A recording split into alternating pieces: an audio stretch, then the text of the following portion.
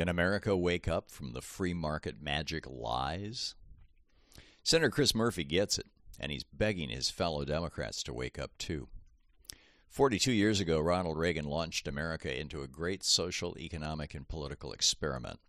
It was based on the 1940s utopian thinking of a handful of conservative economists and promised to bring peace and prosperity to the entire world through a magical thing they dubbed the free market.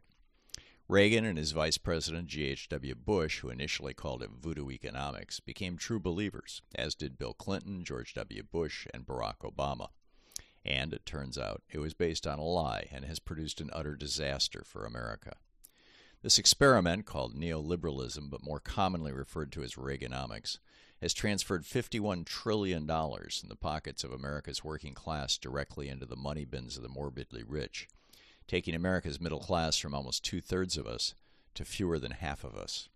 It has made a handful of billionaires richer than any humans in history, richer than the pharaohs, richer than the mythical Midas, richer than the historic kings of Europe.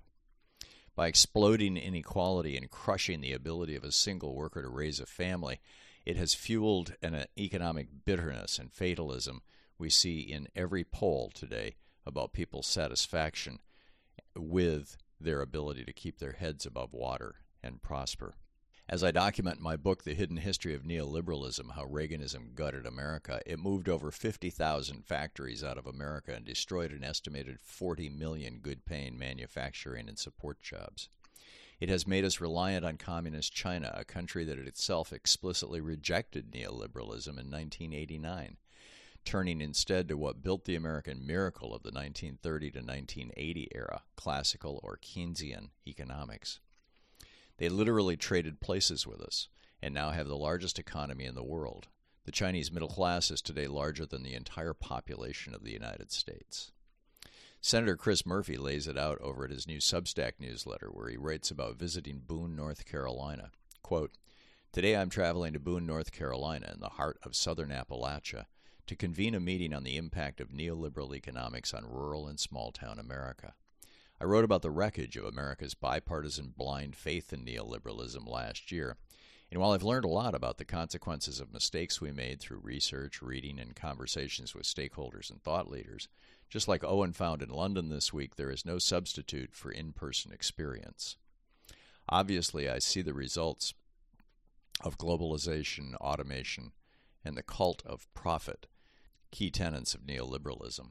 In Connecticut, on Tuesday, I convened a group of religious leaders in Norwich, Connecticut, to talk about why fewer Americans are attending church, synagogue, or mosque, places where people found positive meaning and identity before neoliberalism and other forces started to destroy local institutions." End quote. Senator Murphy, along with President Joe Biden and the Congressional Progressive Caucus, is at the forefront of a crusade to awaken America to the damage neoliberal Reaganism has done to our country and lead America back out of the wilderness and into an economy that will work for average Americans. Milton Friedman, then being secretly funded by the real estate lobby, began selling neoliberalism to America back in the 1950s, and we fully bought into it in the 1980s. Most Americans have no idea really what this new political economic ideology meant. They just knew it involved free trade, economic austerity and tax cuts, and deregulation and privatization. The free trade part, we were told, would bring about the end of great power wars, because countries that were economically interdependent wouldn't dare ruin their own economies by going to war with a significant trading partner. The McDonald's theory, hatched by Thomas Friedman, was argued on TV and in the newspapers. No two nations that had McDonald's fast food restaurants, we were told, falsely, had ever gone to war with each other. Free trade was also going to eliminate poverty in the world by giving every country an even playing field to compete for manufacturing jobs. High-wage countries like the U.S. and U.K. would have to stop protecting their laborers with unions, whose wage and benefit demands were merely drags on the economy and prevented the magic of markets from working. Low-wage countries would pick up much of that work, but over time their people would rise into the middle class too, and everything would even out. And indeed, trillions of dollars of wealth were sucked out of the American working class as union membership plunged from around a third of workers to about 6% in the private marketplace, all while China, which rejected neoliberalism, saw the fastest and strongest rise of a middle class in the history of the world. Austerity was supposed to end ghettos, crime, and poverty in America by withdrawing the supports, quote, lazy people used to get by without having to work. And neoliberalism's tax cuts for the morbidly rich would incentivize them to start new businesses and create jobs. Everybody would win. Deregulation, we were told, would enable all of this free market magic to happen quickly because businesses were more nimble and knew better what they needed to do to make their products than did government bureaucrats. Even regulations that most people agreed with, like pollution controls, were unnecessary, the neoliberalism advocates told us, because businesses that polluted would be shamed in the marketplace. If they refused to clean things up and their pollution was harming people, we were told, they'd be held accountable in the press and the courts by the families of the people they'd damaged or killed. Deregulation would also end economic depressions because no banker or stockbroker in his right mind would take such big chances that a misstep could wipe out large sectors of the nation's economy. Neoliberal Republican Senator Phil Gramm made this very point on the floor of the Senate in 1999 when selling the end of the 1933 Glass-Steagall law that prevented checkbook banks from using their depositors' money to gamble in the stock, bond, and real estate markets. Everybody applauded, and banksters started gambling and became billionaires. And, of course, it led us straight to the Bush crash of 2008, when the entire system seized up and you and I bailed out Wall Street with trillions of dollars, hundreds of billions of which a few hundred banksters simply pocketed. Privatization was a subset of deregulation, moving control over essential services like water, power, and schools out of the public/government arena and into the hands of the rich and their allies. Privatization was supposed to make water cleaner, electricity cheaper, and schools better. Tragically, as Americans are now realizing as we wake up from our neoliberal dream, all were lies. Flint, Michigan, for example, experienced a disastrous water privatization scheme pushed by the then Republican administration of that state that has destroyed the lives of thousands of now lead-brain damaged children. California and Texas suffer from regular blackouts while the stockholders and executives of their power companies stash billions in their money bins. Public schools around the country have been kneecapped as their resources are reallocated to corporate for-profit charter schools. Reagan installs neoliberalism. From the 1930s to 1981, a period of time spanning more than 2 full generations, the American political and economic system was run under a well-regulated capitalism system grounded in the classical economics of Adam Smith, fine-tuned by economist John Maynard Keynes, and put into place in 1933 by President Franklin Roosevelt. A top income tax bracket of 91% that kicked in at around $3 million a year in today's money guaranteed that nobody became obscenely rich, while strong protections for workers and their right to unionize ensured a good chunk of corporate profits went to the workers who created that revenue. Prices were stable because companies had to compete. America was peppered with millions of small, family-owned local businesses. Antitrust laws were so vigorously enforced that in the 1962 antitrust case of Brown Shoe versus United States, the Supreme Court blocked the merger of Brown and G.R. Kinney, 2 shoe manufacturers, because the combination of the two would have captured about 5% of the U.S. shoe market. For comparison, Nike today has 18% of the U.S. shoe market. Throughout that period, America became steadily safer and cleaner as worker protections became law and got their own agency with OSHA. Pollution and dangerous products were regulated, and the EPA was created, and government stepped in proactively to end the Dust Bowl and reforest America with the Civilian Conservation Corps and provide American families with low-cost electricity, the Hoover and Bonneville Dams and the Tennessee Valley Authority, among others. But starting in a big way in the 1950s, a number of frontmen for big money industries and dynastic fortunes stepped forward to argue that all of this regulation and taxation was not a benefit or economic stabilizer, but instead a certain road to economic doom and social perdition. Milton Friedman argued in his book Capitalism and Freedom that the high wages, high taxes, and regulation of the 1950s were stifling the economy in a way that would surely lead to hyperinflation and ruin, predicting a disaster far worse even than the Black Tuesday stock market crash and ensuing Republican Great Depression that Herbert Hoover kicked off in 1929. Inflation gives neoliberals the lever they need. Inflation had always been the thing that Friedman and his acolytes most loudly warned against, but when it came to America, its causes weren't what Friedman had predicted. In 1973, several Arab states went to war with Israel, and the U.S. openly took Israel's side in the conflict. Enraged, the oil-rich states, led by Saudi Arabia, cut off the supply of oil to America in what is now known as the Arab oil embargo of 1973-74. There are two main ways inflation happens. A country debases its currency, as happened in Germany in the 1920s and Zimbabwe in this century, or a commodity that's at the core of an economy becomes scarce. In the case of Zimbabwe, it was both. Food became scarce at the same time the government went on a money printing binge. The U.S. has never had a serious problem with debasing our currency, although that's what Friedman was hysterically warning against. But everything in our economy, from manufactured goods to travel to food production and distribution, runs on oil. The oil shock so shook our economy that Richard Nixon, no fan of government intervention in markets, resorted to wage and price controls, while people formed mile-long lines to get gas on the odd and even days they could do so, based on the last digit of their license plate. The result of that oil shortage was a subsequent shortage of pretty much everything else, and when things are scarce, their price gets bid up. Inflation hit 12% in 1974 and stayed high, while oil slowly worked its way back through the economy until 1981, when it dropped to a mere 8.9%. Friedman, Reagan, and the wealthy funders of the Republican Party saw this inflation, which was devastating the Jerry Ford and Jimmy Carter one-term presidencies, as a political gift. To a man, they insisted it was caused by FDR's and LBJ's welfare state policies and the big spending associated with them, even though that was a complete lie. Reagan was sworn into office in 1981, just as inflation was beginning to abate. It dropped to 3.8% in 1982. And he told America that we needed to embrace an entirely new economic theory if we were to avoid another era of 15% mortgage rates and wage-eroding price increases.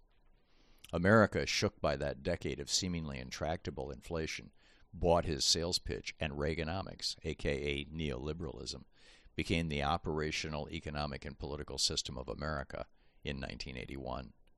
Everything from trickle-down to busting unions to ending welfare as we know it and tough-on-crime policing fell under this single rubric. Democrats buy into neoliberalism. As the oil shock wore off and the American economy entered a period of strong rebound in 1982, it seemed that Reaganomics neoliberalism was working. Expanding on the idea, Reagan and Bush the Elder negotiated what Bush called a new world order of free trade. While human beings would still be constrained by national borders, there would no longer be borders or barriers for the flow of money and corporations. They rolled out the General Agreement on Tariffs and Trade, the GATT, which later birthed the World Trade Organization, the WTO, and negotiated the North American Free Trade Agreement, NAFTA, that was later signed by President Clinton. Bill Clinton had become a believer in part because it was good politics. Reaganomics was getting credit for the end of the oil shock caused inflation and subsequent hard times, and was then popular. Reagan's destruction of America's unions had also dried up the Democratic Party's main revenue source. So by 1992, jumping into bed with giant corporations and the super rich had become a political strategy, survival strategy for Clinton's Democrats. Embracing multinational corporations that wanted to move their expensive labor manufacturing facilities overseas meant overflowing campaign coffers for the newly neoliberal Democratic Party and Clinton's political arm, the Democratic Leadership Council, the DLC. At that time, Clinton told us to consign the policies of Smith, Roosevelt, and Keynes to the dustbin of history. It was time, to end welfare as we know it and kill the era of big government. There was a new Democrat Party. There still is a new Democrat caucus in Congress for neoliberal hangers-on, and a new, young, vigorous president and his wife were taking the reins of government. It worked for a while, but by the early 2000s, Americans were starting to see through the entire neoliberal facade, as over 50,000 factories had moved from the U.S. to Mexico, China, and other developing countries, while wages in the U.S. had collapsed. The middle class was going backwards, or staying flat at best, and discontent roiled the country.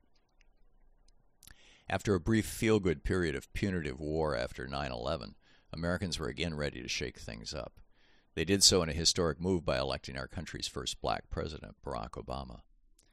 But while Obama, like Clinton, had campaigned on themes that made it seem he was rejecting neoliberalism, in fact, he was as deeply in its camp as were Reagan, Bush, Clinton, and Bush. By the time of his presidency, neoliberalism was simply conventional wisdom in political circles, having been adopted in the UK in 1978 by Margaret Thatcher, and large parts of it adopted by much of the rest of Europe in the 1990s and early 2000s. Onward to Davos to party with the neoliberal billionaires. But still, as noble and soaring as Obama's rhetoric was, and as good and decent a man as he was, in contrast to the war criminal and torturer Bush, horny Clinton, or the evil Nixon, neoliberalism still wasn't working for anybody except America's biggest corporations and richest individuals. And while American workers knew it, only a few in the Democratic Party, sometimes called the Bernie wing, understood it. As Senator Murphy confessed to American Prospect writer Luke Goldsmith, quote, "I was guilty of accepting this paradigm we were stuck in, and in which we assumed we had to live with this massive concentration of corporate power. I had no living memory of government using its power to break up monopolies." End of quote.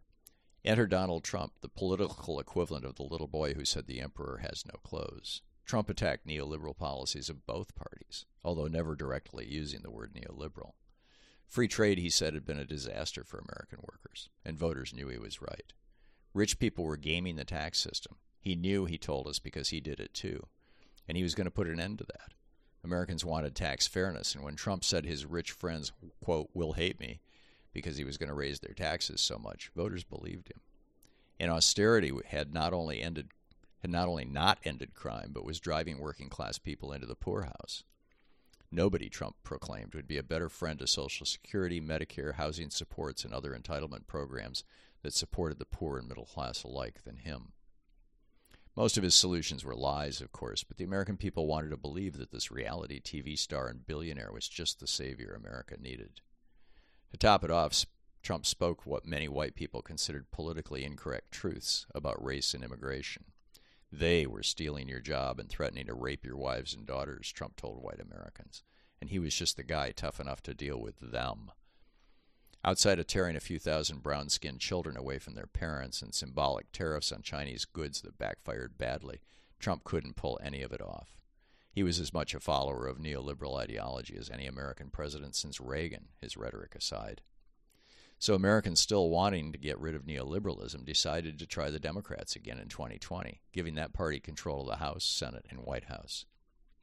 Joe Biden, a canny politician sensing the mood of the country, openly denounced many of the tenets of neoliberalism, and in the first 6 months of his presidency accomplished Keynesian stimulus programs that would have left Clinton, Bush, or Obama in shock, and, we're now hearing, were apparently opposed by all three in back-channel conversations.